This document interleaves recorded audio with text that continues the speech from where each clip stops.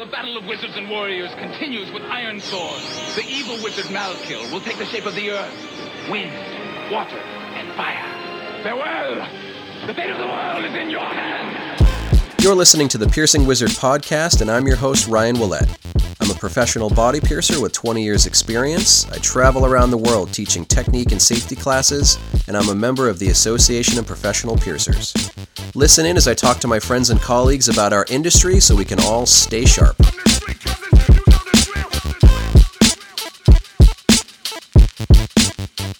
Hi. So a few weeks back, I had the idea to do an Ask Me Anything session.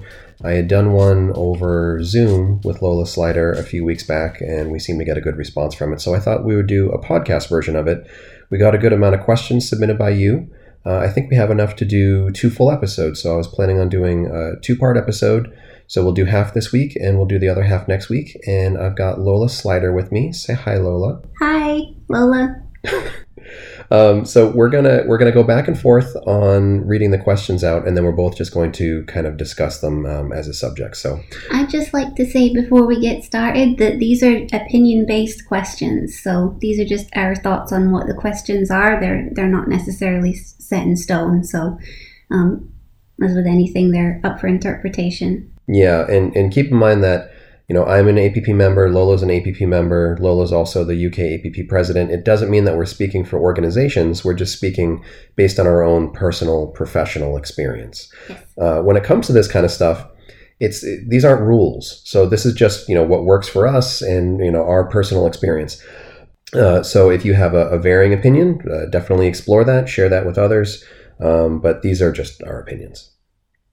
So the first question we have here is, I think, going to be a really good one, especially with the conversations that are happening on the internet right now.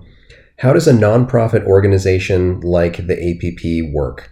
I think it's really important to understand that the key word in there is organization. It's a group of people, and it's not like a shadow group. It's not like some mysterious organization. It's like 5 or 6 or 7 people that you know, that you can reach out to, that you can talk to, and these are member-appointed organizations with volunteers. So it's not like some massive bureaucracy. It's like a handful of people doing this stuff. So do you want to talk about APP or UK APP first? Well, I think that there's probably a lot more to talk about with the APP because it's just such a larger organization and it's been going for so much longer. But I think it's also important to point out that even though it's a larger organization than the UK APP at this time, we're both still bound by very similar parameters, although one's US based and one's UK based.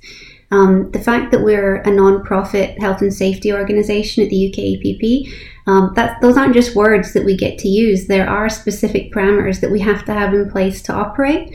So it's very much not just some kind of club that we just kind of make up as we go along. We are a board. We have to function as a board. We're a real registered organisation.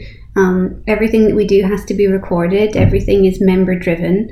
And it's really hard sometimes getting that across to people who are maybe skeptical about joining, that maybe think that it is a little bit more club-based or even popularity-based or anything like that. It literally can't be. If people join and then those people choose to nominate any other member, including themselves, to be on the board, then they can be selected to be on the board. And the board is driven by member demand, basically. What's important to the members? What do they want us to be doing? That's literally what we're there for. So I think that's a really important thing to get across, is that we're not independent of all of that.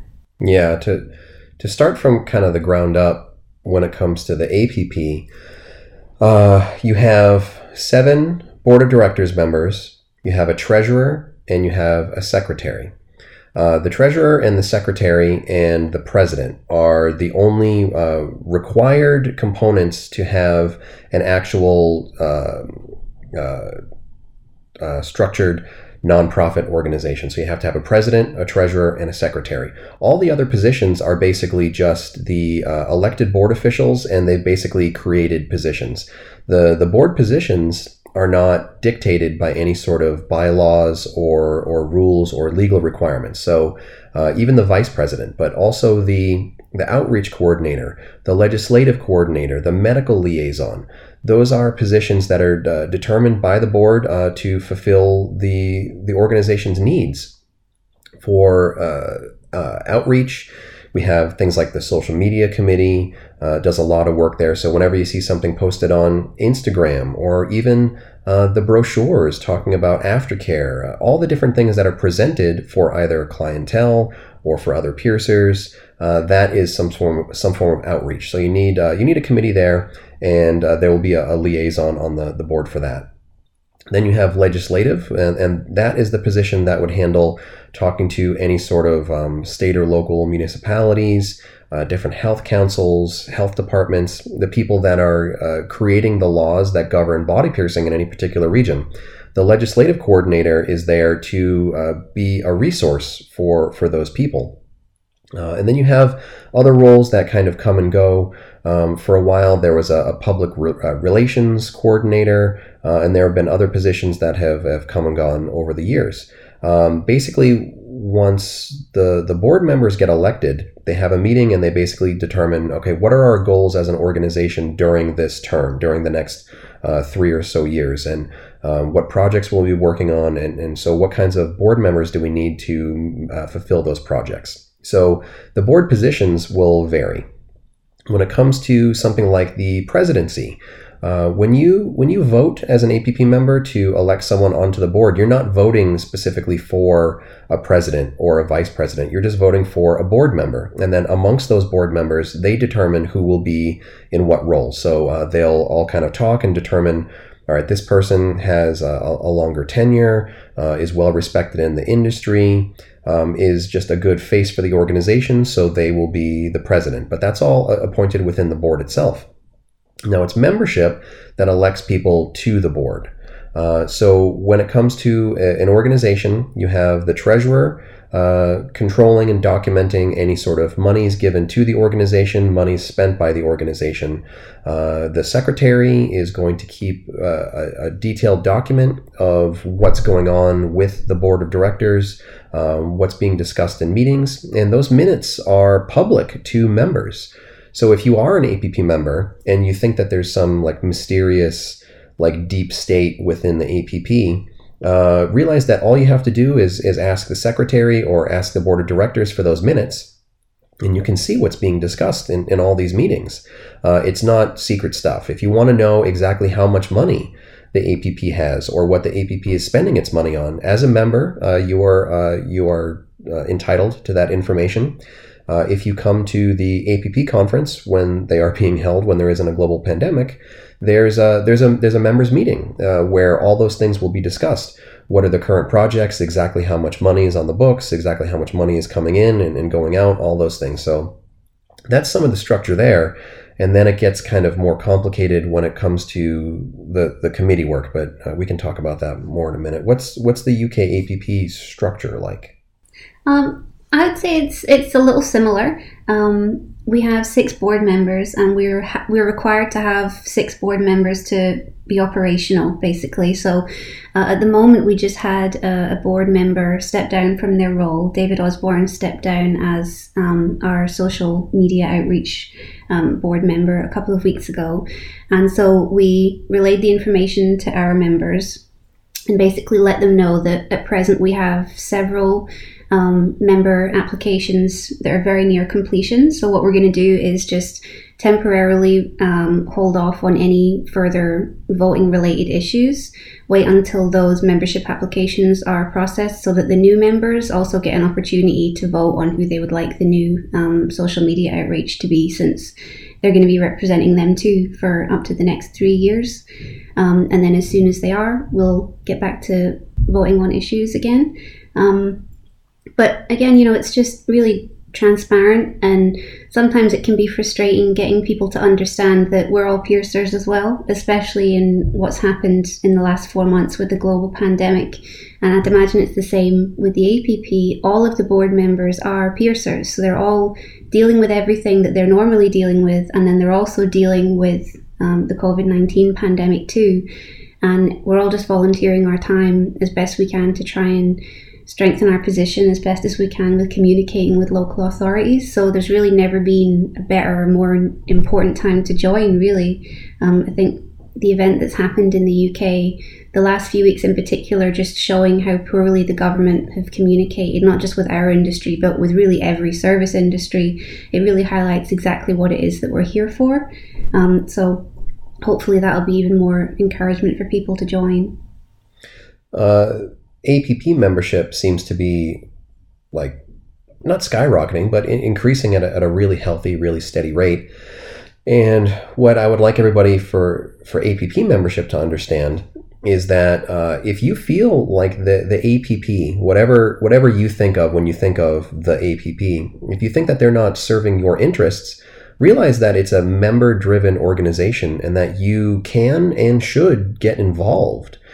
So when it comes to the voting process for the board of directors, any member can nominate any other member to run for the board. There is no requirement for experience or how long you've been a member or any of that stuff to be eligible. If you are a member, you can nominate any other member to run for the board. So if you feel like the APP isn't speaking to your issues, isn't speaking with the voice that you would want them to speak with, you can nominate yourself to run for the board if you don't have someone else to nominate you. And when those elections come around, you really have to be engaged. Just like voting is important in every other part of life and any sort of form of politics, any sort of form of bureaucracy, it's the same thing with our organizations. So it does get a little bit frustrating for me as a member and as a former board member to see some of the criticism that gets thrown at the APP and make it sound like, well, the APP is not doing this or the APP is not doing that. And what I would say to people is like, well, what have you done to contribute? And realize that, shouting things on Facebook is not necessarily the same as contributing. Sometimes there can be some really important conversations happening on Facebook, but it's really not the same thing as actually sitting down and writing an email to the board of directors. And you can send that to secretary@safepiercing.org. If there is any issue that you think needs to be discussed by the board, anything important that needs to be moved forward, you need to write to the APP through their documented means, like just putting it on a Facebook comment or sending someone a Facebook message and saying like, well, I told the APP 2 years ago about this. It's not the same thing as submitting an actual email to the organization. So if you want something discussed, spoken on, if you want new policies put forth, if you want new projects put forth, there are lots of different committees out there. There's a membership committee, there's a legislative committee, outreach committee, all those different things that have board positions also have committees. So you can get involved in those things. There's a volunteer survey. If you want to do some work within the structure of the APP, you fill out that volunteer survey. You talk about any sort of skills you might have. Hey, I'm good with computers. Hey, I'm good with video editing. Hey, I'm good with social media, or I speak these languages. You fill out the survey, and then you say what you might want to be involved in. And then whenever they need help with projects, they can pull from those people in the volunteer pool. Did you have something you want to touch on? I was just going to say, to be as clear as possible, just for anyone that genuinely doesn't know, the reason that you're always asked to submit an email to a board member or a member of the committee in terms of the APP that you're trying to communicate with isn't to make things any more awkward or more difficult for you. It's so that there's a documented record of what took place. So basically, I'm the UK APP president currently. Before I was the medical liaison. So the current medical liaison has access to any emails that were sent to me when I was medical liaison. I have access to any emails that were sent to the predecessor, Nicole Holmes, as president before me. And that means that, if someone has raised an issue or a concern or complaint and it hasn't been addressed, I can't then say, well, you never told me about it. I never heard about it. It's actually to protect you as a member and make sure that doesn't happen, and that board members can't use that as an excuse, and it prevents miscommunication happening and important issues being lost or forgotten about, and actually reduces accountability when that email trail isn't present. So that's why it's so important when someone says, okay, email this person, they're not brushing you off. They're actually trying to escalate it and take it more seriously. So if somebody does ask you to email a concern, that's the reason why that they're doing it. A term that gets thrown around lately is receipts. That is your receipt. That is proof that I brought this issue to the board of directors or a particular member of the board of directors or a committee or something like that. Just having it in a Facebook comment or just mentioning it in a conversation, a text message, a phone call, an Instagram message, that is not the same thing as actually submitting to those organizations. So if you have an issue that's important to you, get involved in it. All the work, just like Lola said, is being done by volunteers, is being done by body piercers. So that means that in conjunction to their everyday life, their family stuff, their home life stuff, in conjunction to their work, maybe they own a shop, maybe they work full time in a shop, in conjunction to just what you're dealing with COVID right now, all the different like upheavals in your life and all those different stresses. In addition to all of those things, there are still people who care enough about body piercing to volunteer what little time they have left to helping run these organizations. So you really need to kind of, I'm not saying cut them slack, but you need to understand how to communicate with them properly and communicate with them efficiently. And just like telling a friend and hoping they tell a friend and hoping it gets back to someone and hoping it gets kind of picked up and turned into an issue, that's not the same thing as bringing an issue to the board or actually getting involved in this stuff. Like the work is done by the people who show up.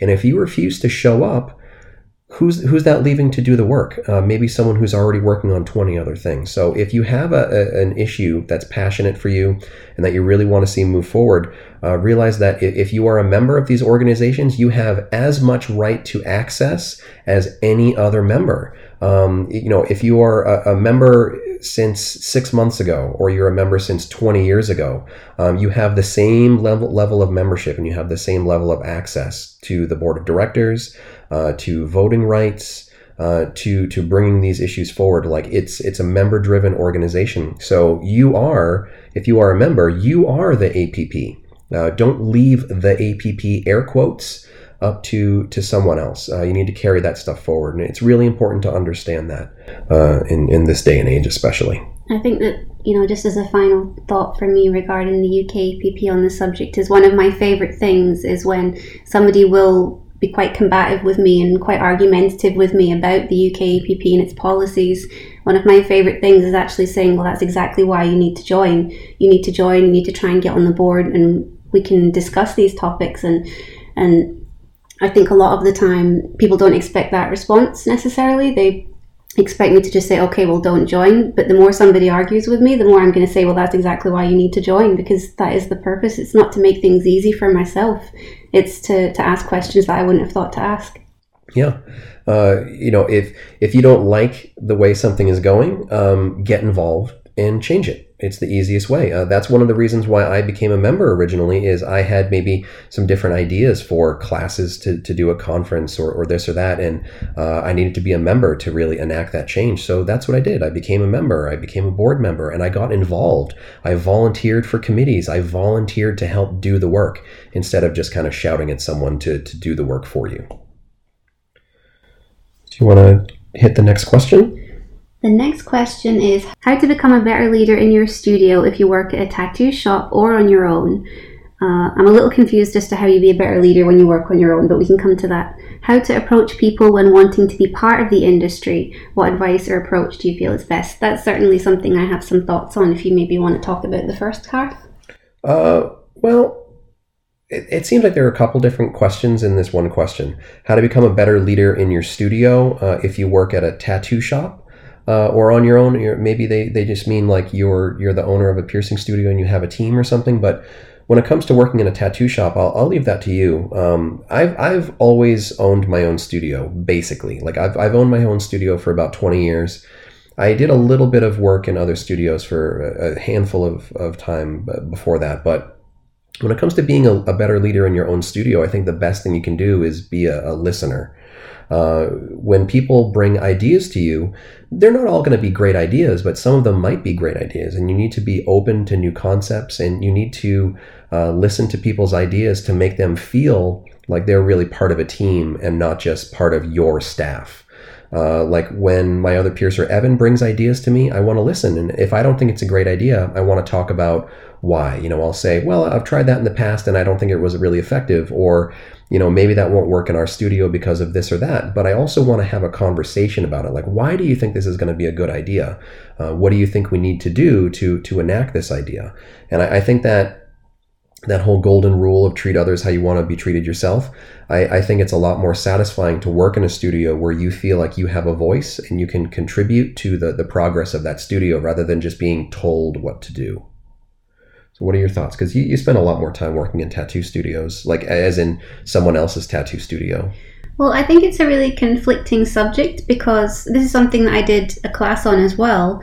When you're working in a place that you don't own, for example, if you're even renting a room or being employed by a tattoo studio, it's kind of hard to find ways to grow that benefit you primarily, because it's really easy to get lost in trying to improve a business that you don't actually own because it seems so important, and you can really give so much of yourself away into doing that.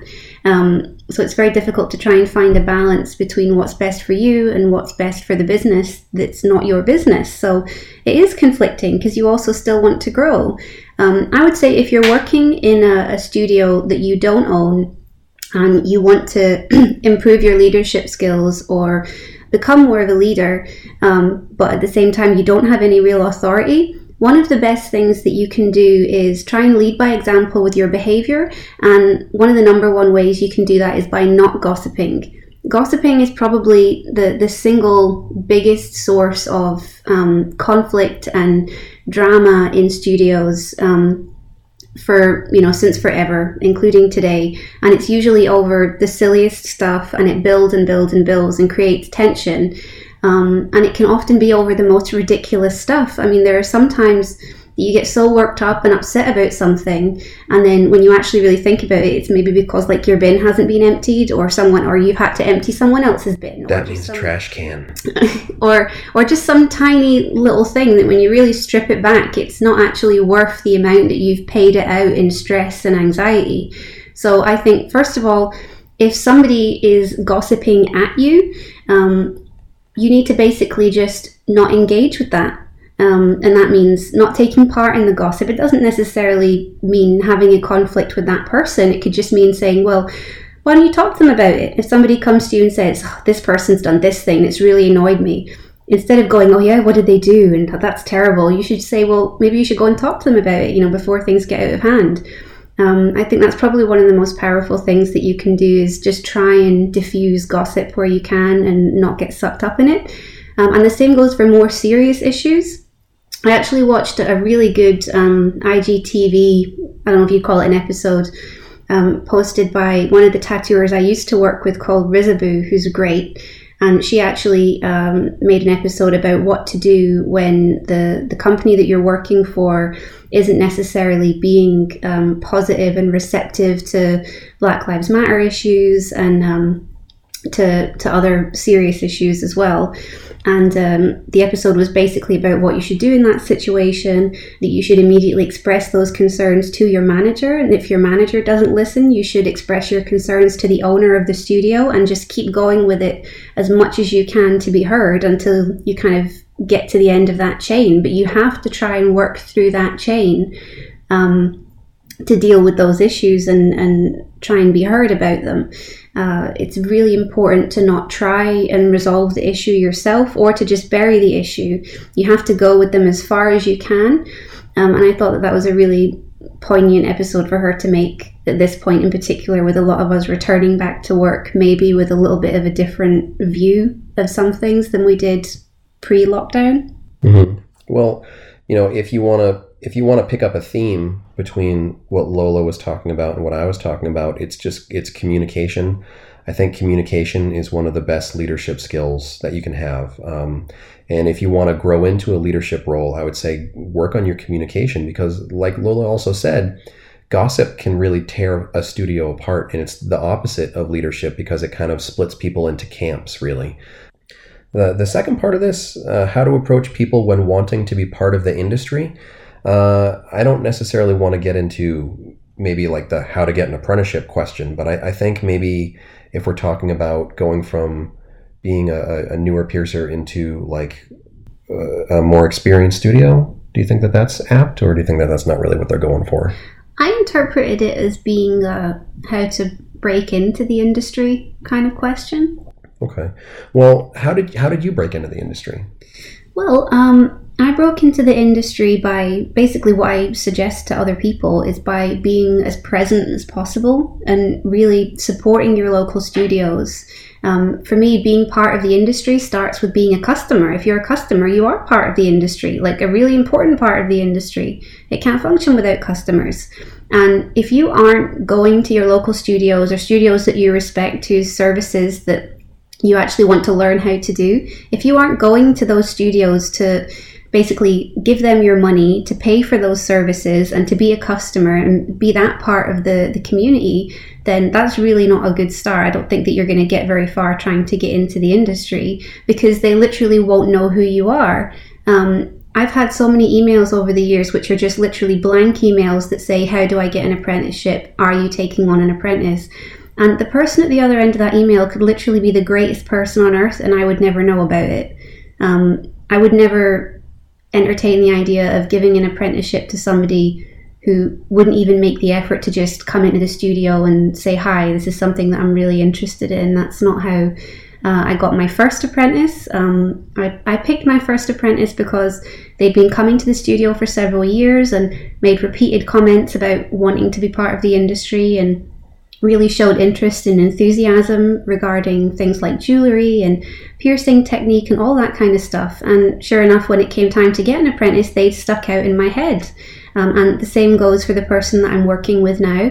And that's generally, I think, how most apprenticeships come to be. So I think it's really important to visually be present, like be that person, actually put yourself out there, go into the studio, say hi. And again, a huge part of that is communication and just not being scared to, because I was terrified when I was a teenager going into these places and asking for work, but I still did it. And if I hadn't have done it, then I wouldn't have ever got my foot in the door anywhere. Yeah. For me, now that I'm like really thinking about it, every person that I've hired, and that means counter staff and that means piercing apprentices, it's all been because I knew them and I got a good sense off of their professionalism, their passion for body piercing and you know that they wanted to be part of it. I get those same emails that just say, hey, are you looking to take on an apprentice? And it's the same thing. Like I don't even reply to those emails anymore because I get so many, and it's the same answer of like, well, you know, you have to have some sort of a relationship with these people. Like every shop out there, whether they're high experience, low experience, you know, just dealing with fashion or quick turnaround, high quality, low quality, whatever, they're all going to have 50 people trying to get an apprenticeship. You know, maybe not all at once, but they're all going to deal with lots of people that want that spot. And you need to kind of set yourself aside. And I don't think Lola's saying, and I'm certainly not saying that you should go in and be a pest in these shops and constantly hover around when you're not necessarily welcome for that. But they need to know who you are. They need to know that you care. They need to know that you have some brains and that you could contribute to their team and the overall industry. There are quicker ways to get into the industry. You know, sometimes it's like a really high turnover shop where they're just going to hire you and fire you within the course of a couple of months. I don't really think that that's the same thing as looking to really get into a career and really get into the industry. But if you do want to get one of those spots, if you want to work in a shop that cares about body piercing, and if you want to be able to grow and have access to information, and you want to have the tools you need to be able to grow, you need to be the kind of person that would show those shops that you can be trusted with that information, with that responsibility, and you do need to start to create some sort of a relationship. So being the kind of client where the shop remembers your name, being involved in the local industry. I think we all have clients where we know like, oh yeah, you know, there's Doug or there's Jane who came into the shop and like, oh, they're a lovely client, and maybe they're also clients in local shops, and then piercers can start to talk about like, oh yeah, I know that person, they're really cool. that's really going to give you the foot in the door. You know, being remembered as someone who is intelligent and trustworthy and cares about body piercing goes a long, long way.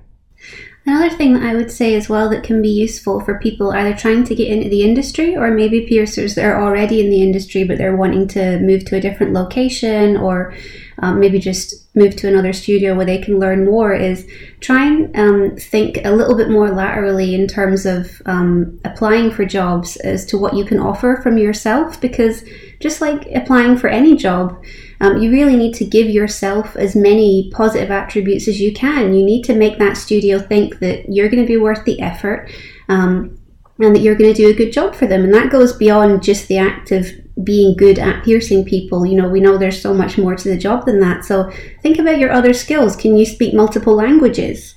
You know, like I can only speak one language, unfortunately. My coworker can speak multiple languages, which is fantastic because it just gives my customers more of an opportunity to converse with somebody comfortably. So something like being bilingual or trilingual is a fantastic asset. So mention that if you speak more than one language. Mention that when you're applying for a job.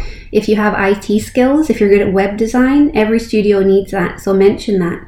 If you're good at DIY, you know, like if you're a qualified electrician or plumber, any of those things are going to be things that could potentially be really valuable because all studios require maintenance. So I think that any positive attribute that you can think of that you have that you can use to promote yourself is definitely worth including.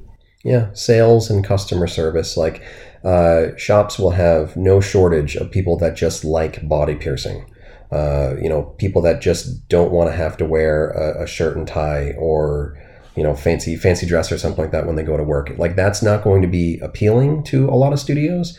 But if you say, hey, I've got this much retail experience, I'm great with customer service, I'm great with sales, I'm great with social media, I speak Spanish, I this and that and whatever, you're going to be seen as maybe more of a valuable asset, and maybe they'll give you a second look. Right. I mean, I could teach a person to pierce. I could teach a person to sell jewelry better, but there's a lot of stuff that I can't teach that would be hugely valuable for me to actually learn or have a coworker who is good at. So it's important to consider those things, I think. Next question is, this is really going to be a difficult one to answer definitively. And again, this is just our opinions, but how should a piercer go about piercing a client with a deviated septum? I had some thoughts. Yeah. Oh, I bet you do. Yeah. Well, number one, I'd say cross your fingers. Well, again, it's a word that we're going to be using an awful lot, I think, but communication is really important. One of the examples I like to give is that when a client comes in and they want a navel piercing done, you take a look at their navel. If their navel has some kind of abnormality, like maybe the peak of their navel is off to one side and they have like a little bit of a, what would you call it, like that kind of little umbilical bulge section that maybe gets in the way of a larger gem on the bottom or something like that. Like a partial outie or... Yeah, but it could still be pierced. Sure. You wouldn't just say, yeah, sure, we can do it, hope for the best and do it. You would have the conversation with them and say, okay, well, because of your anatomy, you know, this isn't going to work a certain way. You might be restricted to wearing, at least in the beginning, this type of jewelry. Is that okay with you? And, you know, so the point I'm making is that with every other piercing on the body, we just accept the fact that sometimes the anatomy won't lend itself well to what we're doing. And sometimes it's not advisable at all. Sometimes there's just not really any way to achieve the look that your client wants to achieve. Or sometimes it's possible, but you have to make some concessions with style. So why is it that we accept that immediately with every other part of the body, yet somehow with septum piercings we think we have to just do every single one that comes in? We think we have to nail every single one that comes in. It's completely okay if somebody comes in and their septum is really kind of severely deviated or contorted in such a way that it's going to be very challenging for them to wear any style of jewelry other than maybe a snug fitted seam ring. And there are septums where that is the case, where you can get it perfectly straight on one parallel, on one plane, but it's not possible to do it on both planes because of their anatomy. Sometimes you can work around it, sometimes you can't. Why is it not okay to just say to that person, you know, these are your options. I'm reasonably anticipating that we're going to be able to see more of the ring on the left than the right just because of the way that your nostrils are shaped naturally. Is that okay? Is that something that you're prepared to live with? What are your thoughts? why is it that we can have that question or that conversation with every other piercing on the body and it doesn't make us feel terrible at all? We're just doing our job. Yet somehow we've been tricked into thinking that septums are somehow magical and have to be done every time. Well, so I teach a class called Septum Piercing Where Skill Meets Luck. And that's really one of the main points that I try to drive home is think of when a client comes in for a navel, but also like an industrial is also a really good option. Everybody has a different shaped ear and not everyone's ear shape is going to lend to be able to do an industrial properly. So you can have a conversation with someone, oh, okay, this might not work, or maybe this variation on it will work. Think of it as the same thing when it comes to an actual septum piercing. When people come in for a septum piercing, I want to start with an anatomy consultation. I don't want to start with jewelry selection and just go right into it thinking that whatever they want, whatever their hopes and dreams are is something that I can execute, because sometimes their noses are going to be really wonky. Sometimes you're not going to notice what kind of wonky they are until you get your fingers up in their nose, or if you really take a good look at it from the bottom. So have a conversation with them first. Take a really good look at it. If you need to, use your fingers and touch around in their nose a little bit, go ahead and check that out. Sometimes people will have a deviation kind of higher up in the nose, and you might not feel that until you start to poke and prod around in there. So once I determine the viability on someone's nose, or if there's shades of gray with that viability, then I'll give them their options based on that. And sometimes that's going to start with, you have a pretty significant deviation here. I can certainly do my best to try to get it as straight as possible, but if you're the kind of person who wants perfect or nothing, I would probably not suggest this piercing for you, and maybe let's do an alternative. If you're okay with it being close to perfect, but maybe not 100% perfect, are you okay with that? I can have options where I can maybe de-emphasize if there are slight variations or a slight angle. We can talk about different sizes, different placements, different jewelry options, all those things. But that's part of just being a professional. You don't need to just say yes or no. You can say yes, but or no, but how about this instead? And really have those conversations. And it's really just going to make you seem like more of a professional.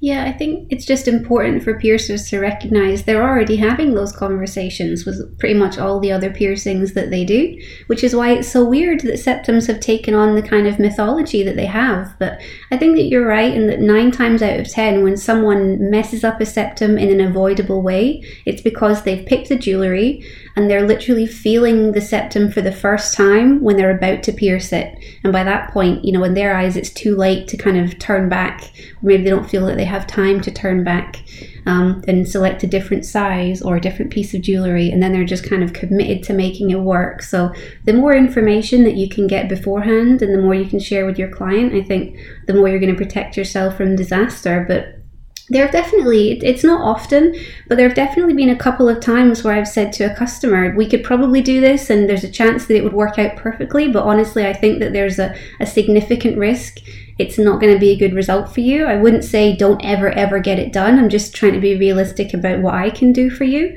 If another piercer is confident that they can do this for you and are really solid that they can get a good result from it, then it could be that they're better at doing this than me. So I think that it's important as well to convey with septums that different piercers are going to be comfortable with different things. So I don't like to say to customers, you should never ever have this done. Don't ever trust anyone to do this for you. But I can say, I don't want to do it. Here's why I don't want to do it. And here's why I think that maybe this isn't an ideal piercing for you to have, and actually show them the kind of concerns that I have. You can use marking for that, for example. You could even experiment with placement rings and that kind of thing as well to demonstrate the problem if you need to. So the main thing is don't let yourself be backed into a corner of thinking that you have to do every single septum piercing, because you don't set that standard for yourself in any other aspect of work that you do. Well, a big thing to draw a comparison to would be genital piercing.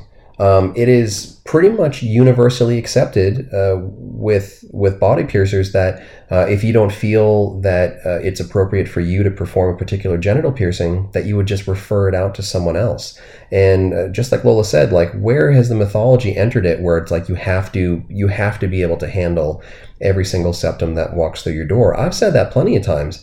I'm going to say it's a no for me because of my technique, my experience level, my jewelry options, my whatever. I don't think that I can give you the best job possible, but I do know plenty of other piercers where they love to just work on extra challenging septums. So maybe go and have a conversation with them. Maybe they would have a different opinion than I would. So again, that's not showing that you're a weak piercer. That's showing that you are a strong professional and that you know when to say no. And it's really important to understand that difference. And just to give one piece of advice as well that's not related to just not doing the work. For me personally, when I'll usually do septum piercings freehand, and if somebody decides that, well, it's interesting, but I actually started doing it that way because I was getting a really high volume of deviated septums, and I was honestly just feeling like the clamps were just distorting the tissue to not being deviated, and I couldn't find a way myself of clamping deviated septums so that I wasn't kind of forcing them to straighten.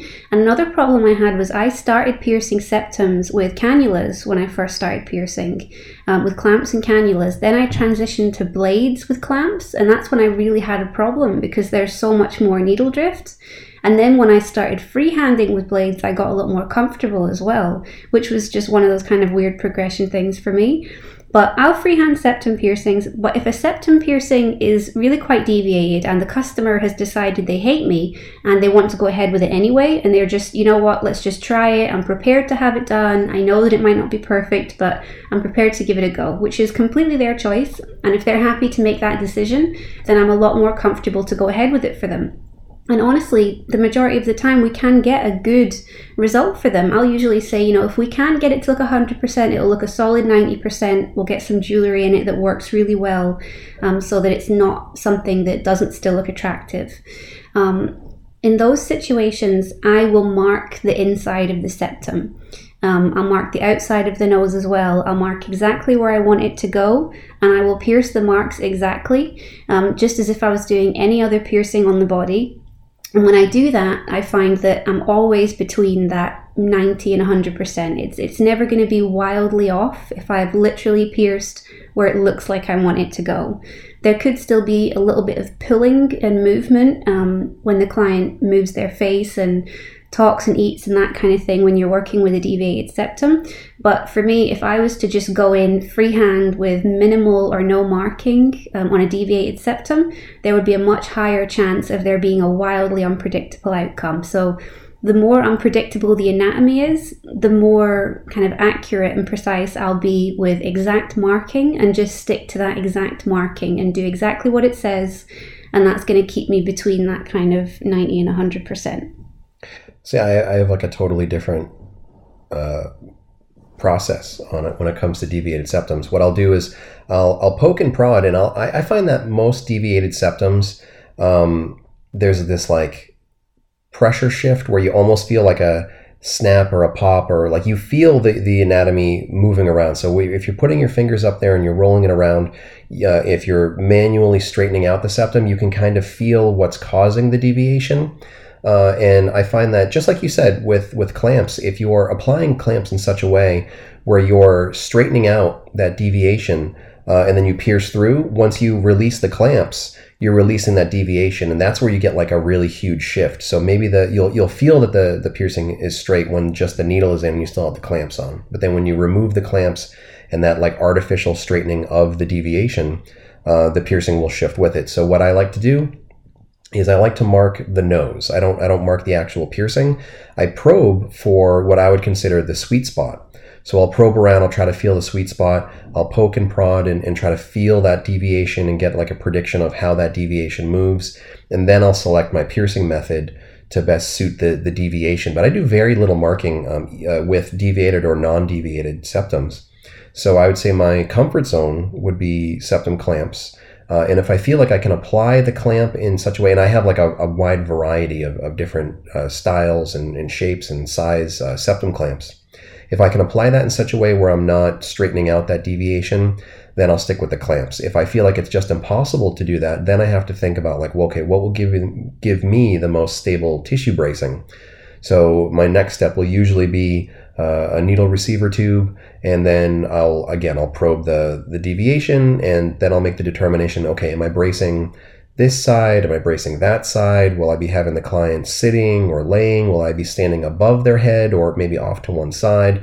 So I overthink all these different factors, and then I roll the dice. And I would say that I'm mostly comfortable with my results, but I have misinterpreted some of those factors, and then I thought that I've been doing a great job, and then the piercing is just like completely off, and that's when I feel that I brought shame upon my house. So, like, when it comes to the actual piercing technique, do you feel like you pierce most of your septums in a similar way, or do you take like different cards out of your deck? I pretty much pierce them all just freehand. I don't use a receiving tube. I'm left-handed, and most people that are left-handed have a range of ambidextrousness, ambidexterity. That sounds like a word. They have a level of ambidexterity with piercing. So a lot of left-handed piercers will pierce left or right-handed because just tasks day to day a lot of the time rely on you being right-handed. So a lot of left-handed piercers, not all, but a lot, will develop left and right-handed piercing because they're just used to using both hands for different tasks. So I will basically pierce the same way, just freehand, without a receiving tube, just with a blade needle. But depending on, like you were saying, maybe how high up someone's nostrils go, if they have like maybe one nostril that's higher than another nostril, I'll make a determination as to which side to access the piercing from. So which direction to pierce in is still anatomy based. Okay. So to give you the short version is, I don't know, whatever. When it comes to deviated septums, I don't think anybody can just hand you a formula. I think that you need to be versatile, and one of the best things is to shadow multiple piercers, to talk to multiple piercers, because Lola's methodology and my methodology might not make sense to you, but you might hear someone else's methodology and be like, oh yeah, that makes sense. And then once you actually get in there, then you can make the determination of like, okay, does it make sense and does it give me good results? Just like everything else with body piercing and with life, there isn't only one correct answer. Sometimes there can be multiple correct answers. So be versatile and play around. If you don't get a good result with A, then go to B. If that doesn't work, go to C, and then continue on down the line. And hopefully you'll find a good trick or a good method for doing deviated septums. You want to read the next one? Advice for piercers moving states, especially baby piercers. That might be a little hard for me because I don't live where there are states. Okay, regions. It's hard to know what to look for in a new shop, what's acceptable pay, because we love piercing so much, I think we forget to pay the bills with this. Haha. Well, the haha was in the question. It wasn't me laughing at the question. It's a funny question. I think we're kind of in a generational gap moment of the industry right now. I think that you have a lot of those piercers that are somewhere around that 10 plus year mark. They're the ones managing studios or owning studios or making the decisions about who to hire for studios. And then you have this large group of piercers that have maybe like 1 to 3 years experience. And it seems like the way that those 10-year plus piercers got to 10 plus years was by maybe working their way up through one shop for quite a while and then moving when they had a lot of experience. And I think now you get a lot of piercers who get their foot in the door, they get a job somewhere, they get apprenticed somewhere, and they feel like they haven't really learned the wide world of piercing. They've learned maybe one person's perspective, or they've learned something like pretty outdated. So once they kind of start to see that wide world out there, once they get exposure to things like the UK APP, the APP, different stuff on social media, and that reality kind of hits them in the face of like, well, I need to be able to move to be able to really grow. I don't think I can meet my full potential in the shop that I started in. You have that huge generational gap, and sometimes it can be really difficult for those piercers, those like 1 to 3 year experience piercers, the baby piercers, to get their foot into a higher quality shop. So I don't know that I'm even the best person to answer that, because like I've just owned my own studio for 20 years. On the other side of the coin, I was at the same studio for about 9 years and then opened up my own. So I haven't really done a lot of traveling in different studios either. So I'm not sure how best to answer that, really. Well, what would you want to hear from someone if they were in that baby piercer category and they wanted you to hire them? Like, what would you want to hear? Well, the first thing that I would say just to the person that asked that question is you really need to ask yourself before you leave your job to go and look for more employment that you feel will advance your career. Really make sure you've exhausted learning what you can in the place that you are, because sometimes there can be ways to learn more, do more with less is something that we're always saying. Attend conferences, go to seminars, shadow with local studios. Like, there are a lot of people who, again, whether it's because they don't feel, bold enough or that they have the connections enough, that they will just stay in their studio and then think, well, I've learned as much as I can here, I'm going to go and work somewhere else now. But there is really a lot of things that you can do to continue your education in the same location that you're in different ways. So I would say definitely consider that before just leaving, for sure.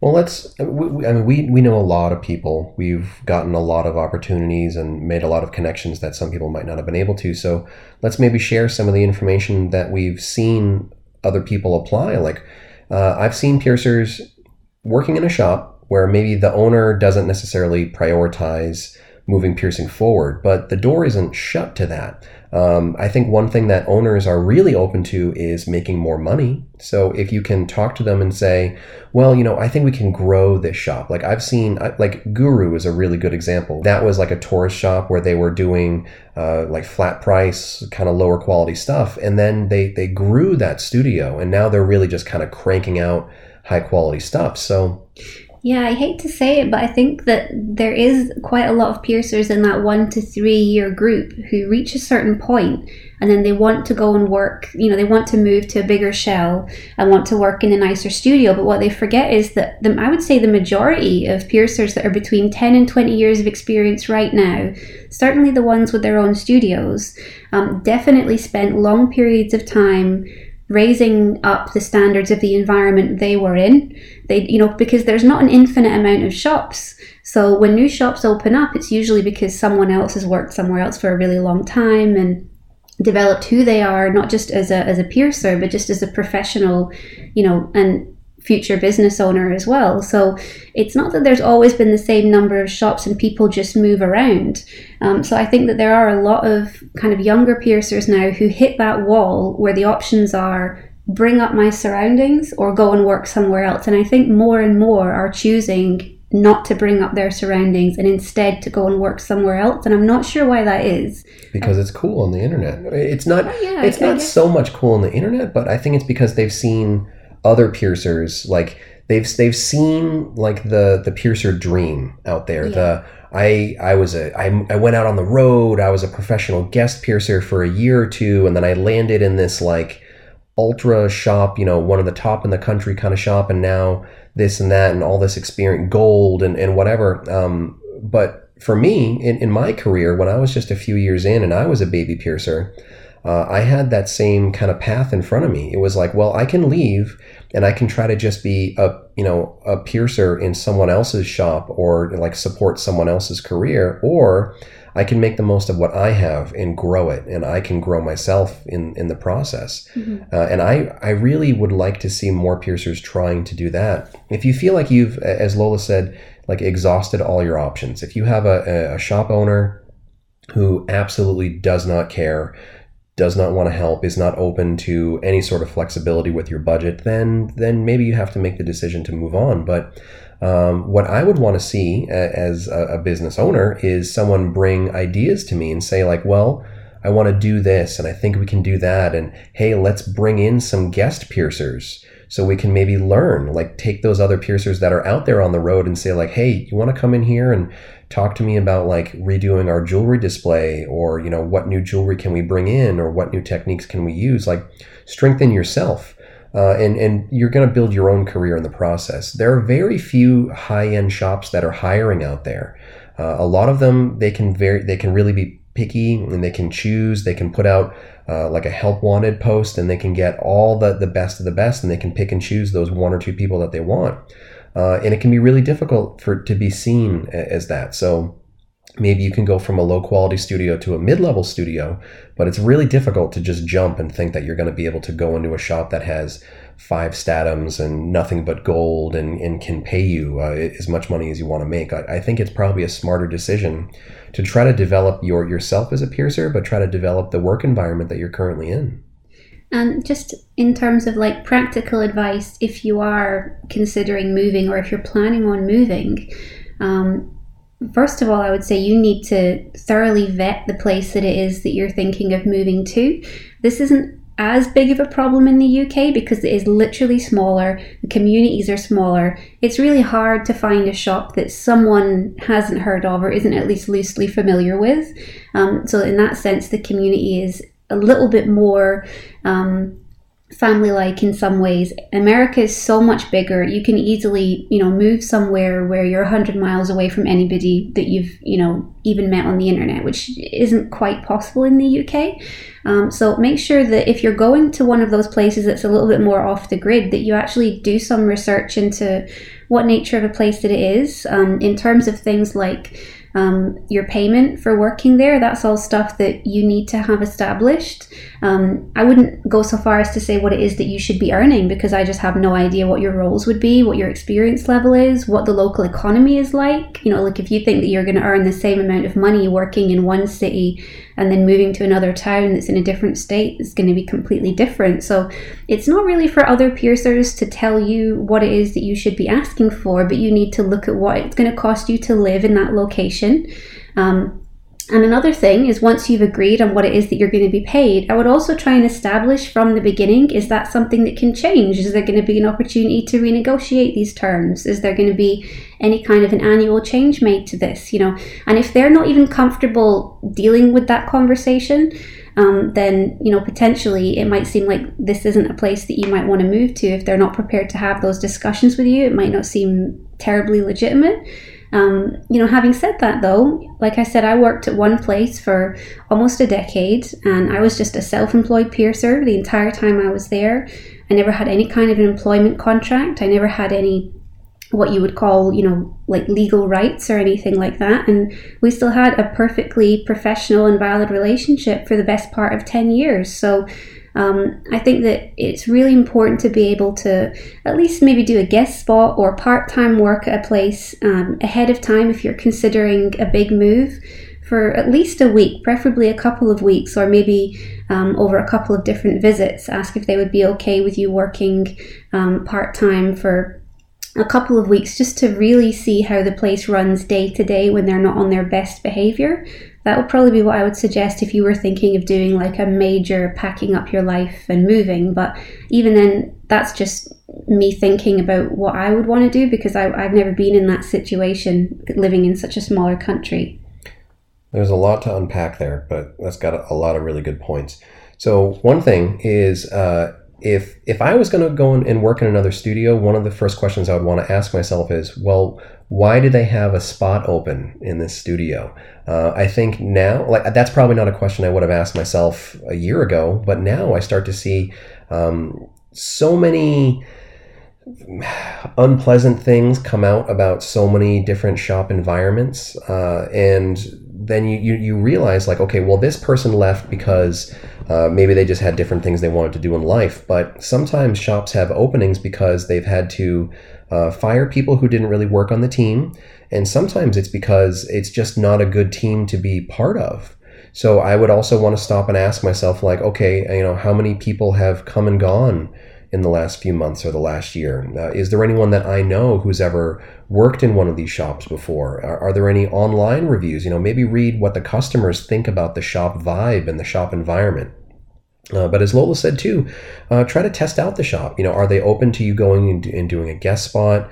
Do you get the opportunity to talk to the other staff members and maybe ask what the shop dynamics are like? Are you going to be able to talk to the shop manager, talk to the shop owner, and know what their expectations would be for a long-term staff member? A lot of studio environments can feel like a family, for better or worse. Some can feel like a corporate structure, for better or worse, and that doesn't mean that that's going to be the kind of environment that you want to work in necessarily. So it's not just about, well, do they have a good reputation for piercing, or do I get like piercer points online or something like that? Sometimes it's not even just about pay.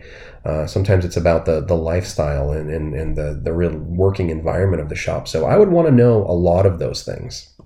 When it comes to pay, like Lola said too, there are so many factors that go into it. Are you just a piercer, air quotes? Are you a piercer / manager? Are you a piercer / manager / salesperson? Are you managing jewelry inventory? Like, how many hats are you going to have to wear when you're working there? And all those different things are going to affect potential pay. And really, when it comes down to it, like, have a rational expectation and understanding of what your value is as a body piercer. If you are that 1 to 3 year experience, are you going to have to be completely retrained? What kind of tools are you bringing to their studio? All those different things. So it's a really, really long conversation. I feel like we could do a whole episode just on that.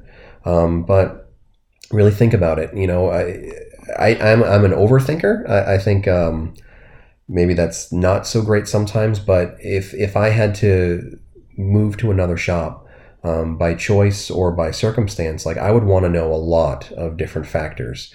But testing it out would probably be one of my biggest suggestions. Do a guest spot, or maybe even just shadow there for a little while. Go and check it out. If it's something you can drive to, if it's something you can take a short trip to, just go and check it out and see what the feel of the shop is and what the expectations of their staff members are before you just pick up and move your whole life, because you don't want to end up in a negative situation, whether it's personal or professional. Next question. Wait, did I look at the wrong section? No, we were right here. Okay. All right. Next question. Nostril and oral piercings, is it safe during the pandemic? So this, again, can be, and most likely will eventually be, an entire episode of the podcast one day.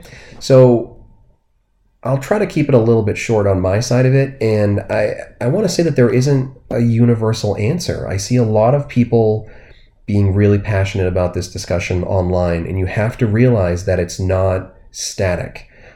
Just talking about in the US, there are 50 states, and they're all going to have their own curve. They're all going to have their different numbers of positive cases, people in the hospital, demands on infrastructure, risk of transmission. They're all going to have all these different factors. It's completely unrealistic for me to answer that question as to whether or not a nostril or oral piercing would be safe in California, Texas, New York, Wisconsin, Florida, New Hampshire, all as one blanket statement. I would say make the determination for yourself and your studio, and realize that there are going to be very high quality piercers offering nostril piercings because they've looked at the numbers and they've determined that it's safe. There are also going to be those same piercers who are looking at their numbers and determining, well, I don't feel that it is safe. And then you're going to have the opposite side of the coin, where people are making their decision based on financial things, or maybe just not even paying attention to any of the information and just getting back to business as normal. It's not something that you should be making a blanket statement on for the rest of the world, or even just the rest of your country. If we're talking about your city, your state, your region, then certainly I would imagine you'll be making determinations on that. But it's not going to be static. It's not a worldwide answer. So what's your thought on that? Well, the first thing that I would like to point out is that body piercing in general is never risk-free. So what we do every day that we go to work since we started body piercing is we mitigate risk. So we basically make determinations, we make decisions based around what's going to give us the safest work environment, give our clients the safest client experience. We use PPE, we use our judgment, we write plans, exposure control plans, and that kind of thing, and safe piercing practice plans for our studios. So this isn't a completely new concept, is what I'm trying to say. Living in the piercing world post coronavirus, it's not really something we haven't done before. It's just on a completely different scale, than maybe what we're used to dealing with. But as a concept, it's really not massively different from what we have done before in our careers. So I think it's important to just recognize that first of all. I completely agree with Ryan when he says this is something that is going to depend on the region that you are in. The R number, do you have the R number in America? Is it referred to as that? I don't even know what that means. In the UK, it's called the R number, and the R number is the rate of viral reproduction in your area. So, for example, the viral number the R number needed to be below 1 to bring it under controllable levels. That's the rate of reproduction. And the R number for your location is going to vary wildly from town to town and city to city, and it's a moving target, and it's going to be something that changes. So it's not like you have the one number and that's what you're going to be working with going forward. It may be something that you're taking into consideration, offering services and then shutting down offering services.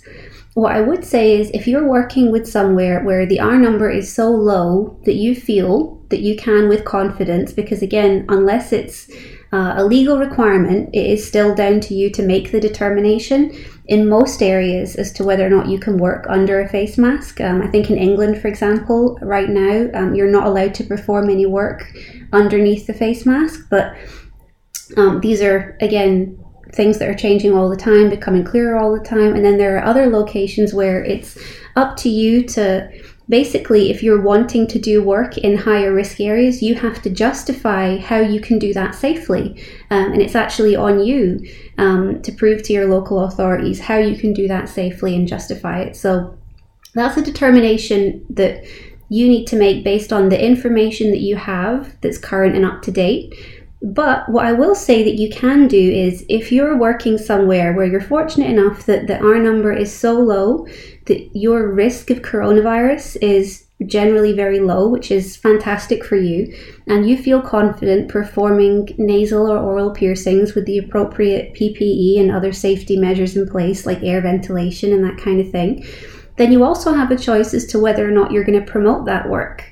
I would argue that it could be harmful for you to promote that work and post pictures of nostril and septum and oral piercings right now, because you have to acknowledge the fact that other piercers in other parts of your country where the outbreak is still much worse are going to see you performing that work and then think, oh, well, they're not that far from me, or they're in the same country as me, so I can just perform that work too, even though their situation could be wildly different. So I would say that whether you're doing it or whether you're not doing it, you have to make those decisions for yourself based honestly on the information that you're presented with, and update and change that information update and change your working practices as the information changes too.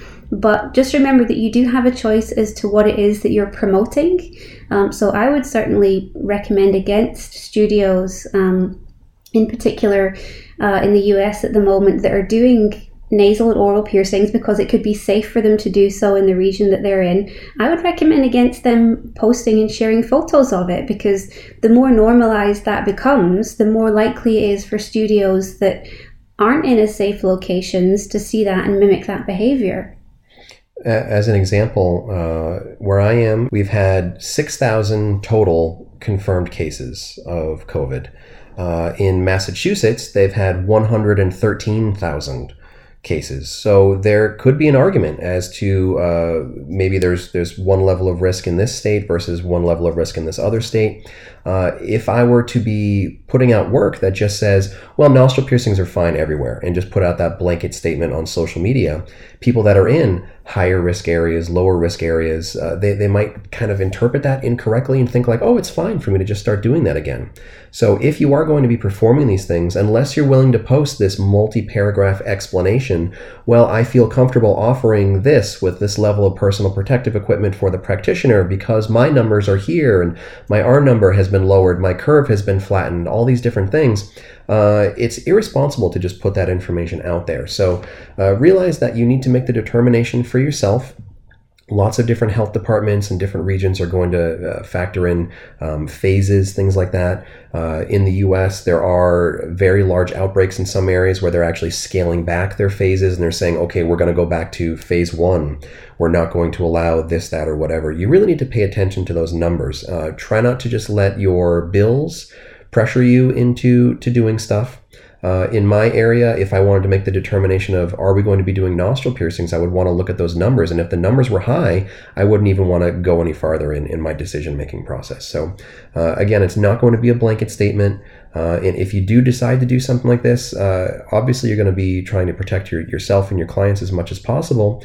But I would say it's inappropriate to be promoting that work out there right now. And if you are just posting something to fill up your social media, you need to say, okay, this was done pre-COVID. We are not offering these services like this. But I would say in general, maybe just don't post anything that's under the mask. Be a good influence and get your clients thinking about ear piercings, navel piercings, nipple piercings, all those different alternatives, and maybe try to distract them from thinking about nostril and septum piercings so that there's maybe a little bit less pressure on you and your colleagues to have to make those tough decisions. And just to point out as well, because obviously I'm located in the UK, people have been asking what the UK APP's position is on the subject, and our position is you have to follow what your local laws are, and there are things that are being implemented and changed all the time, which has been something that has been difficult to communicate effectively with our members, because it is literally, our local governments are just making it up and changing it almost on a weekly basis now, regarding different personal service industries and that kind of thing. So unfortunately, it's not a case of there being a yes or no answer for a lot of different services. Northern Ireland, Wales, Scotland and England also each have their own responses to the COVID-19 back to work reopening plan as well. So different dates, different guidelines are in place. So it's really important that you pay extra close attention to what's happening in your country or your region, as opposed to what's happening potentially even just 50 miles down the street across the border. They could be operating under completely different legalities. So the first thing you have to do is check what's legal, then you should check what's ethical. Also realize that as body piercers, we have a very specific bias. We want to be able to do everything, and our clients might not understand that there's all this science that goes into it. But in my area in New Hampshire, we have a Department of Health. They have epidemiologists. They have professionals who are monitoring all this data, all the data coming in from hospitals, all the data coming in from test results. And they're making those determinations, and they're releasing body piercing, body art regulations based on that data. So it's really important to follow your state, your regional, your local regulations, and pay attention to the phases. And then again, if it is legal, then make the determination if you feel personally safe and if you feel like your level of protection is high enough to be able to offer those services. You can also look at comparable services, other aesthetics, things like that, dental industries, what are they doing to protect their staff? But again, you should really be defaulting to the data and not your personal bias as a body piercer. Okay, next question. Conch piercings, downsizing, healing, sleeping? Sleeping? Well, I guess we'll go into them. Well, downsizing and healing are kind of part of it.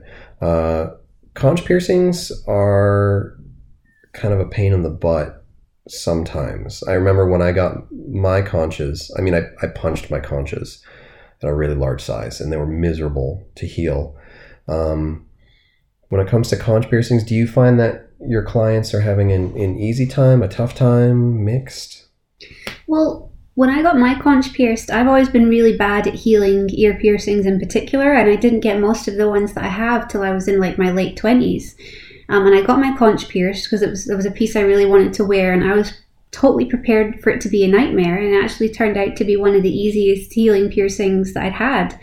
And I had it downsized, and maybe that's because I was so careful with it and I was so vigilant with the aftercare. Sometimes the piercings you're most scared about getting end up being the ones that heal the easiest because you are just that extra bit vigilant and careful with them. For me, conch piercings don't particularly stand out. as being a hard to heal piercing, I think there are a few things that stick out in my mind just off the top of my head.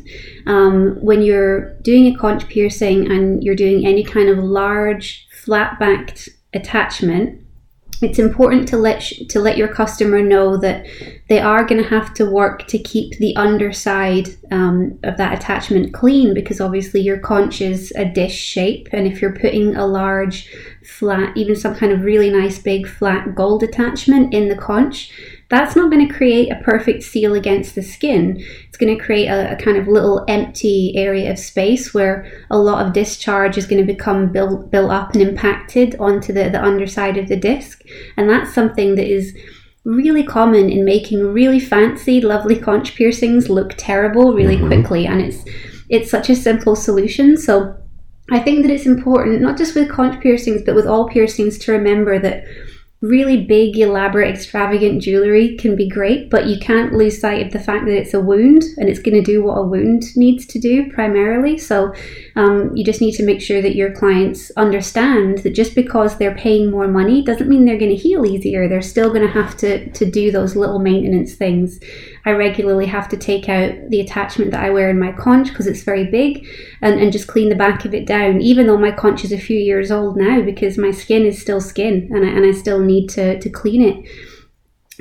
Another thing that I would say as well is I never feel that there's an appropriate situation to pierce a conch with a ring. Well, before we get to that, yeah. What are you telling your clients to do to clean under a large end piece? Because I think that if you just tell clients just that, like I'm sure you have something else that you tell them, but I had the same kind of issue when I told clients like, well, try to keep dried buildup from accumulating under the end piece. And if I didn't give them the rest of that explanation, they would end up moving their jewelry around a lot, and they would end up irritating it, usually by dragging stuff in from the back or by trying to pick at it with their fingers or something. So now I tell them, well, water pressure in the shower, and try to do it from the beginning so that you don't really give the chance for a lot of stuff to accumulate. Water pressure in the shower, and if that doesn't work, maybe like a wet swab. Well, I think some of it is dependent on the anatomy. Sometimes the ear is a bit more accessible than others, and obviously the real problem for me is after it's downsized and there is no room at all to really get anything underneath that disc. And in those situations, I like to suggest that my clients use an interdental brush. And I wouldn't suggest water pick would be the US term. Is it? It's not the same as a pick, though, because an interdental brush is like a tiny mascara brush. Oh, that's what it looks like. It's a little tiny mascara brush, and it's designed to rub between your teeth and against your gums. So this is something that is designed to be used against the most delicate skin on your body, which is your gums. It's disposable, it's hygienic, and they're also bendable, so they can be bent into different shapes, and they're single use only. So it's not the same as like a toothpick or floss, and you can get them incredibly small as well. And that's why I find that they're so good for this task. And I wouldn't suggest that you used one every day, because I feel that it could make the skin or around the entry or exit wound a little raw. But I would say maybe once a week or so after a hot shower to just very gently drag a little interdental brush underneath the disc. And you'll find I've never even heard that term. I don't even know if we have those in the States. Yeah, really? Yeah. Well, it's like a little fuzzy caterpillar. And like a little pipe cleaner for your teeth? Yeah, exactly. That's exactly what it is. And you get them really small. And they're, like I said, soft, hygienic. They're designed to be, rubbed against your gums. So these really aren't going to harm that very delicate skin. And what you'll find is after a nice hot shower, if you just gently rub one underneath the jewelry, that it's going to bring out on the bristles just those little bits of dried in, impacted discharge that you haven't been able to dislodge. Gross. It is, but it gets it off of there without them having to tamper or move their jewelry, and it's obviously so soft as well. It's not going to harm any kind of a gold piece either. So going back to the ring thing, I would agree that I would never give the person an option to start with a ring. I think that a lot of clients still come in with that because for whatever, the internet, they might have just seen those. They might have seen, long-term heel piercings with rings, which can look super cute. So they come in asking for that. I always basically tell them the same thing. A ring would be appropriate in a fully healed piercing, but for initially, I would prefer some sort of a post style. So how long are you making people wait for a ring? I would suggest about 6 months. Same. That's kind of what I usually explain to customers is it's not like I'm some kind of like gatekeeper preventing you from wearing the jewelry that you want to wear. You'll know when it's appropriate for you to wear that style because your piercing will have been very healthy and not been presenting kind of new piercing problems for several weeks, if not months. It's not going to be weeping. It's not going to be discharging. It's going to be very healthy. I see it all the time with nose piercings. People need to understand that just because they leave the piercing a certain amount of time, that doesn't mean that it's healthy. So I really try and get across to them, if you turn up here in, 4 months or 6 months or however long your time period is, and there's like a cyst or lump on your piercing, it still doesn't mean we can put in a ring. We have to then address that problem. So I try and get across to my customers, I'm going to give them all of the tools and information that they need to take care of their piercing properly. And then if everything goes as it should, at this time period approximately, they should be safe to wear the ring. If they're having any issues during that time period that they're away from the studio, come immediately back in. We'll help resolve the issue so they can go on with their healing. So I do try and get across that it's not just about the time, because earlier on in my career, it happened a lot with nose piercings where people would say, I want to wear a really snug, tight fitted ring. I'd say, okay, well, it's about this long. People would come in after that exact amount of time, but maybe they would have like a bump or a pimple on their piercing. And I would be like, well, but you gave them that line, so then they get upset that they can't wear the ring. So that's why I try really hard now to make it a little bit less about the time period and be a bit more flexible. And I'll say, if you come in after 5 months and it looks perfect and you're not having any problems and everything's going great and you want to wear a ring, I'm more than happy to put one in for you. But if you come in after 7 months and you're still having some healing issues because you're just healing very slowly and you've experienced a lot of unfortunate complications, then it's going to take a little bit more work. So it's about me listening to what your body is saying, not about you just listening to what I'm saying, And I'm not a strict anti-ring person. I'll use rings in lots of piercings initially, but conch piercings in particular are one of the few that I'm really hardline against. So what about downsizing? When would you typically tell someone to come in for a downsizing, and what would be the factors that would go into your suggestion? I usually suggest between 4 and 6 weeks for a conch piercing for downsizing. Okay. Because I feel that conch piercing, because it is kind of a bowl shape, when you think about fluid retention, when you have any kind of fluid-based swelling, it will usually fall down in accordance to gravity. And I just feel that with conch piercings, for that reason alone, it can just take a little bit longer for that last little lingering bit of swelling to go away from the piercing, particularly at the back. So you could probably come back in 3 weeks and have it downsized, but another 2 weeks from that, it'll probably be just a little bit loose again. You could do more than one downsize, but for me personally, for a conch piercing, as long as somebody is fine to not sleep on it, keep their hair away from it, and be careful with things like glasses and headphones for that time period, if they can give it a solid 4 to 6 weeks, it means that I can downsize it to just a really comfortable fitted size that they can then wear for the duration of their healing. What about you? What would you say? For me, I kind of stretch things out a little bit longer. When I'm going through the aftercare, I usually tell people, typically this piercing is going to be 4 to 6 months minimum healing, and I usually try to steer people towards somewhere around halfway through healing for downsizing when it comes to cartilage piercing. Yeah, a lot longer for me. I would feel that what I've found is when people don't have it downsized at the earliest opportunity, they start catching it on stuff. Then they start developing. This happens for me a lot with tragus piercings.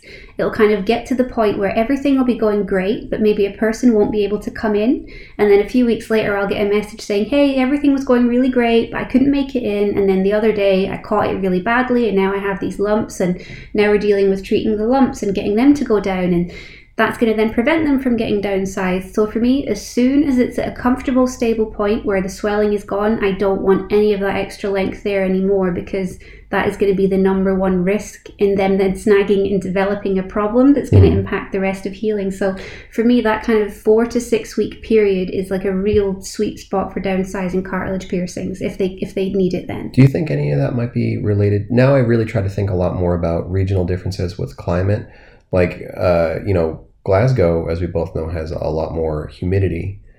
So maybe that could potentially be a factor. But I was finding that if I was having people, there are some piercings where I'll say, as soon as you feel like you have maybe let's say 1 week of consistently the piercing is a little bit loose, then it's okay to come in for a downsize. That could be 2 weeks, that could be 4 weeks, depending on what the piercing is. But with certain piercings, I find that if I have them come in as soon as they have a little bit of wiggle room, that I change it over, and then there can be, not for everybody, but there can be points where they sleep on it, they do this, they do that, and the piercing isn't healed enough at a point where it's stable for that expansion, and then it starts to puff back up again. It's not all the time, but I also couple that with the fact that there were points in my career where I was really adamant about, like, you need to come in at this specific date range for your downsizing, and then most of the people just weren't. So I don't know, it's tough. Well, I think you're completely right about the climate. Climate is an enormous factor when it comes to healing and downsizing. When you just consider, living somewhere that it just is constantly damp, it's constantly raining, people are a lot more likely to have wet hair. Just everything about the environment is a little bit more difficult for healing piercings in some ways. And I have found that proportionately, it's a lot less common that I have to upsize something that wasn't ready. So much so that if I'm it's so rare that if I'm in a situation where if something needs to be upsized, I'll just upsize it, eat the cost, and then, ask them to come back again in however many weeks. Whereas the amount of people that I've had over the years who have sent me that message to say, hey, everything looked great, it was going really good, I was going to come in and then I couldn't make it, and now I've knocked it and now it's lumpy, and then we're dealing with that for months on end. It's proportionately so much higher to deal with those problems. So I don't want any exposed post on the jewellery past the point that initial swelling from the piercing being made has gone down, because I think it's much more of a hazard for me to have that there in terms of chemicals landing on the post and working their way through the piercing, people playing with the piercing and touching it even though they're advised not to, and then that being pushed through the piercing. I mean, it's literally just a track pushing jewellery through, pushing bacteria through the piercing all day. So for me, the risk of that is far higher than the risk of potentially, in rare cases, having to upsize something, which can still happen. It's always a little bit of a guessing game, but for me, that's where I've had the best results, I think.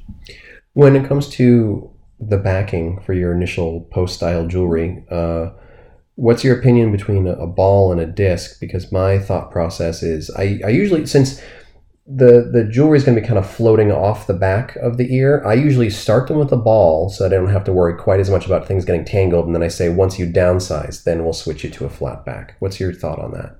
Honestly, I have never had a significant notable difference between one or the other. I use a flat back. I used to use a ball.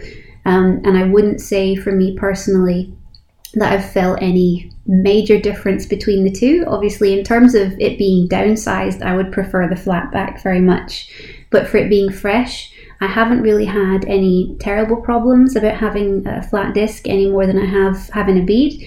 The main thing that I would say is, whether you're using a disc or a bead, is make sure that you try your best to counterbalance it properly against the attachment that you have on the front. If you're using a big, huge, fancy attachment for the front, you need a significantly larger bead or disc at the back. So it's not possible to have like a 3mm, neometal back disc and then have like a 6mm jeweled attachment on the front. I think that is one of those like little fundamental mistakes that some people make, maybe when they're using more elaborate jewelry and they're not as experienced as they could be, is just, again, understanding the practicalities of what it is that jewelry needs to do. So I would say to make sure that it's counterbalanced as well as possible, but I'd be lying if I said I had any major feedback between discs and beads. One thing that I would want to put on people's minds for conch piercings, and really just ear piercings in general right now, is I've been back to work for a few weeks. You're not back to work just yet, but you will be soon. Face masks, ear loops are going to make a lot of different ear piercings significantly more difficult to heal for people. So when people come in, same thing as like, to use an industrial as an example again, if people come in for an industrial piercing and they wear glasses, you're really going to take a close look at where their glasses are touching and pressing against their ear before you select your placement for the industrial. When people are coming in and you're talking about different kinds of ear piercings, really take a minute to look at the back of their ear with the face mask they're wearing when they walk through the door. And just to reiterate, they should be wearing a face mask when they walk through your door. You might need to say, well, this piercing that you want, it's not really going to be compatible with this face mask. Some of those ear loop face masks are going to be just pressing on the entire back of the ear. So you might need to suggest a different style of face mask, something that maybe ties behind the head rather than loops behind the ear, or you might need to give them a different suggestion for the actual piercing location. But I ran into that quite a few times already, because since we can't do so many other piercings that we might want to do, we're focusing a lot more on other body parts like the ear, and people need to be able to live with those face masks, especially in this day and age, and they need to be able to wear them for weeks or months on end. Maybe not around the clock, but they need to be able to wear them. What about sleeping for conch piercings? Do you give people any sort of particular advice other than just like maybe don't sleep directly on it if you can help it? Yeah, I don't have any that's special for conch piercings other than to try and not sleep on it, especially during the early stages of healing. So I don't have any that's specific for conches, but I would certainly say that's one significant reason to not pierce a conch with a ring. Mm-hmm. One of the ways that I explain to people why they don't want to have their conch pierced with a ring is because, like when we do any piercing, as I said before, we're mitigating risk with every decision that we make. So there is no perfect way to perform piercing, but there are ways that we know are tried and tested that are the most successful. That's really all that we're doing. And those things can be different region to region. Again, climate is really significant in healing, as you just pointed out.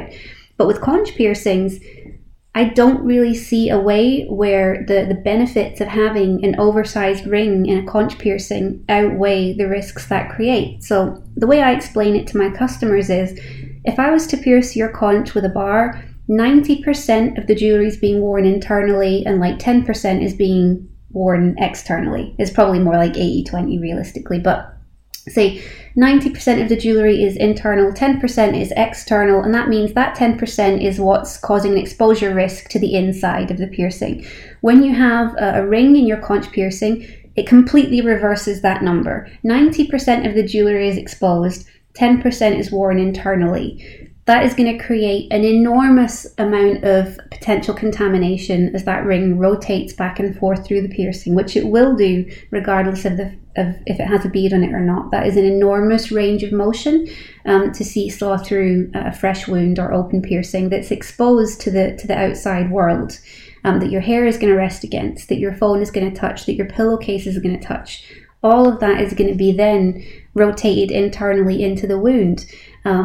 So for me personally, the risk with conches, especially because of that massive size differential, is something that I just don't consider to be worth the infection risk. And every time I see a conch piercing with a ring, or probably not every time, but 9 out of 10 times, if someone comes to see me because they have a conch ring, it's because they have a conch ring with a cyst or an abscess on the back. Mm-hmm. Every time. Because if I was seeing them heal successfully, then I'll probably have a bit of a different opinion on it than I do. Sure. Like, not to get into like the nostril with rings discussion, but I think with certain factors in place, you can pierce a nostril with a ring, you can do it safely. With a conch piercing, there are so many factors working against people being able to heal that successfully that I really don't see it as a viable initial option. Agreed.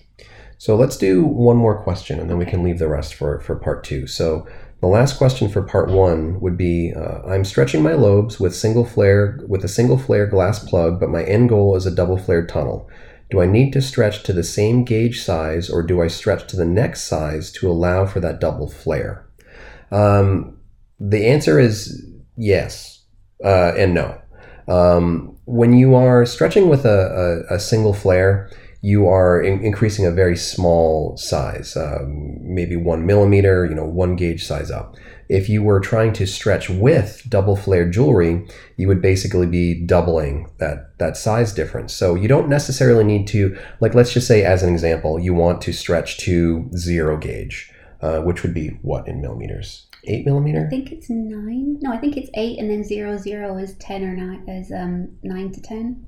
Okay, so let's say you wanted to stretch to 0, and then you wanted to wear double flare. What I would basically say is stretch to 0, and then wait the amount of time that you would wait between stretches before you wear double flared jewelry again. Don't stretch with double flared jewelry, but you don't need to do an extra stretch and then drop back down to be able to wear double flare. Does that make sense the way I explain it? A little, yeah. So what would you tell someone? Well, stretched lobes are a long-term modification, so it doesn't really make a huge difference if you have to put an extra month or 2 months into getting to your goal size, because goal sizes are something that could take years to get to. Mm-hmm. So when it comes to stretching, you are thinking in years, potentially months, but never weeks. So if you were, I'm just going to do millimeters and then you can convert them if you like, because my brain doesn't work millimeters the fine. other way. Like say, for example, you were 5 millimeters in a single flared glass plug and you wanted to wear a 5 millimeter double flared glass plug. I think at that size, there's not going to be a significant enough weight in the plug that you're wearing to just help loosen up your lobe a little bit, as it probably would do at larger sizes. And if you ultimately only wanted to wear a double flared glass plug that was 5 millimeters, then yes, the best thing to do would be to just stretch up to 6 millimeters with a single flare, wear that till it's comfortable, safely and comfortably insert your double flared 5 millimeter glass tunnel, and then just keep that in place if that's what you wanted to do. If that was your ultimate goal.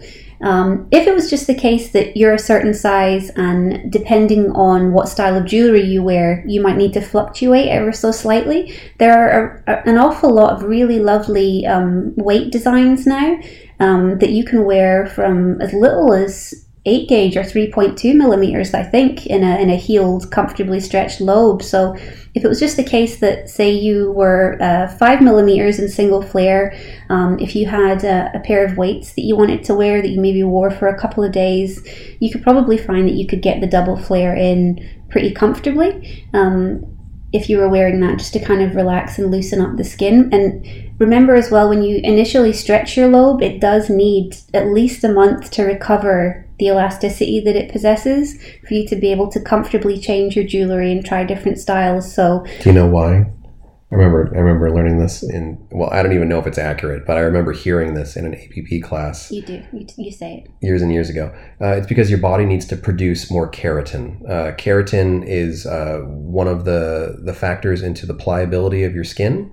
So if you're stretching and you're stretching so rapidly that you don't allow your body to produce that new keratin and make your skin pliable again, if you apply that force, if you apply that stretch, all you're doing is building up scar tissue. You're not building up healthy tissue. So that's why you need to wait in between sizes. Just because you can shove a larger piece of jewelry in it does not mean that your piercing is ready to accept that size. It just means that you shoved it in and you're basically either eroding healthy tissue away or you're forcing your body to create scarring. You need to give your body several weeks to be able to bring new keratin, produce that new elasticity in your skin to make it healthy to be able to wear the next size up. I think one thing that we've probably all heard as piercers is a client say, well, that wasn't even sore, so can we not just do the next size? And you're like, no, because it's not supposed to be really sore. It's not supposed to be traumatic. A lot of people actually, it's amazing how many customers feel cheated when their stretching isn't painful and traumatic. It's like they don't feel that it's gone far enough. Stretching shouldn't be painful and traumatic. It should feel tight and snug, maybe even a little throbby, but there shouldn't be ripping, tearing happening when you're stretching your piercing. It should just feel a little uncomfortable and that's it. So if that's happening, then that means that you're doing it properly. It doesn't mean, well, I should just try and go ahead and do the next size and see how much I can withstand. It's not a duration activity. It's a really long-term modification. Yeah, it's a passive process. It's not really an active process. It's an active process in the fact that you're changing jewelry along the way. But I think the concept of tapers has really confused a lot of people. Tapers don't necessarily need to be used to expand the size of a piercing. My ideal process for stretching a piercing, those clients where I have like long-term stretching clients where they have a goal and we kind of lay out a path for them, my ideal way to stretch their piercing is to just sterilize the jewelry, put a little bit of water-based sterile lubricant on it, and then just see if I can just wiggle it into their piercing. And that would be for like an earlobe with maybe like a glass single flare plug that has a bit of a rounded edge. I'm not talking about stretching something that might be threaded or different genital nipple things that are maybe a little bit more challenging to stretch. I'm talking specifically in terms of earlobes. And I think a lot of people have gotten confused because they see those acrylic, taper spikes with O-rings. If you're seeing something like that in a shop, that is meant to be worn as jewelry. As tacky as it is, that is not meant to stretch your piercing. Stretching should not involve trying to force a taper through with like muscle. If myself as a professional, if I'm using a taper to stretch a piercing, I'm going to be watching, I'm going to be feeling, I'm going to be communicating with the client. Like, if you feel too much tension, let me know. If I feel a lot of resistance, my answer to that is not going to be, well, push harder. My answer is going to be, okay, you're probably not ready for this stretch. And let's give it another month or two, or maybe try wearing this jewelry in the meantime to make your piercing a little bit looser. If you are forcing a taper through, you're basically doing that same thing. You're either eroding healthy tissue, building up scar tissue, maybe creating a tear, which will definitely build up scar tissue, will definitely restrict blood flow, and will make the next stretch much more challenging. So if you want to have a healthy, large gauge piercing, it does take patience and it does take planning. And you have to realize that if you wanted something like 1-inch earlobes, like 25 millimeter earlobes, that's a dedication, a commitment, a process that could take potentially years to get there. And you need to go very, very slow and allow your body to naturally relax and loosen to the point where it can accept the next size. You're not trying to force in the next size. It's all about just working with your body. Yes. Sufficient response. Okay, so we're going to call it here for part 1. We've done, I believe, 7 questions, and we have another 7 to go. So we'll do a part 2 for you next week. And we've got some really good, I'll just give you a little bit of like a teaser. We've got one on sterile gloves, which will be a fun one. Everybody's got an opinion on that. We've got one on body mods versus piercing and differences there, industry development, dealing with predatory behavior, especially when it comes to intimate piercings, and that's definitely something that Lola has a great opinion on. And then we've got some just stuff about like fun piercings. So come back next week for another episode where we answer your questions. And we forgot to do it at the beginning. What's all your info, social media and shop and all that? My Instagram is lola.slider, and I work at Forest Piercing in Glasgow in Scotland. She's got like 40,000 Instagram followers because she's obviously more popular than me. If you're not already following me on social media, give me a follow at RyanPBA. I always forget to mention that, and maybe that's why I find it so difficult to grow my Instagram base. If I get another 80 followers, I can do that whole swipe up for a link in your story thing. I'm super jealous that she has that and she can do that. So follow me on social media. Follow Ryan on social media. Yeah, see, she said it. She's popular. All right, so thanks for listening, and we'll be back next week. Bye. For more information about the show, visit piercingwizardpodcast.com or like Piercing Wizard Podcast on Facebook. For more info about your host, visit precisionbodyarts.com or search Ryan PBA on Facebook, Instagram, and Tumblr. If you enjoy the show, you can subscribe on iTunes, Apple Podcast, and Google Play. Music by Benny B. Blanco. Show copyright 2017, Precision Body Arts LLC, all rights reserved.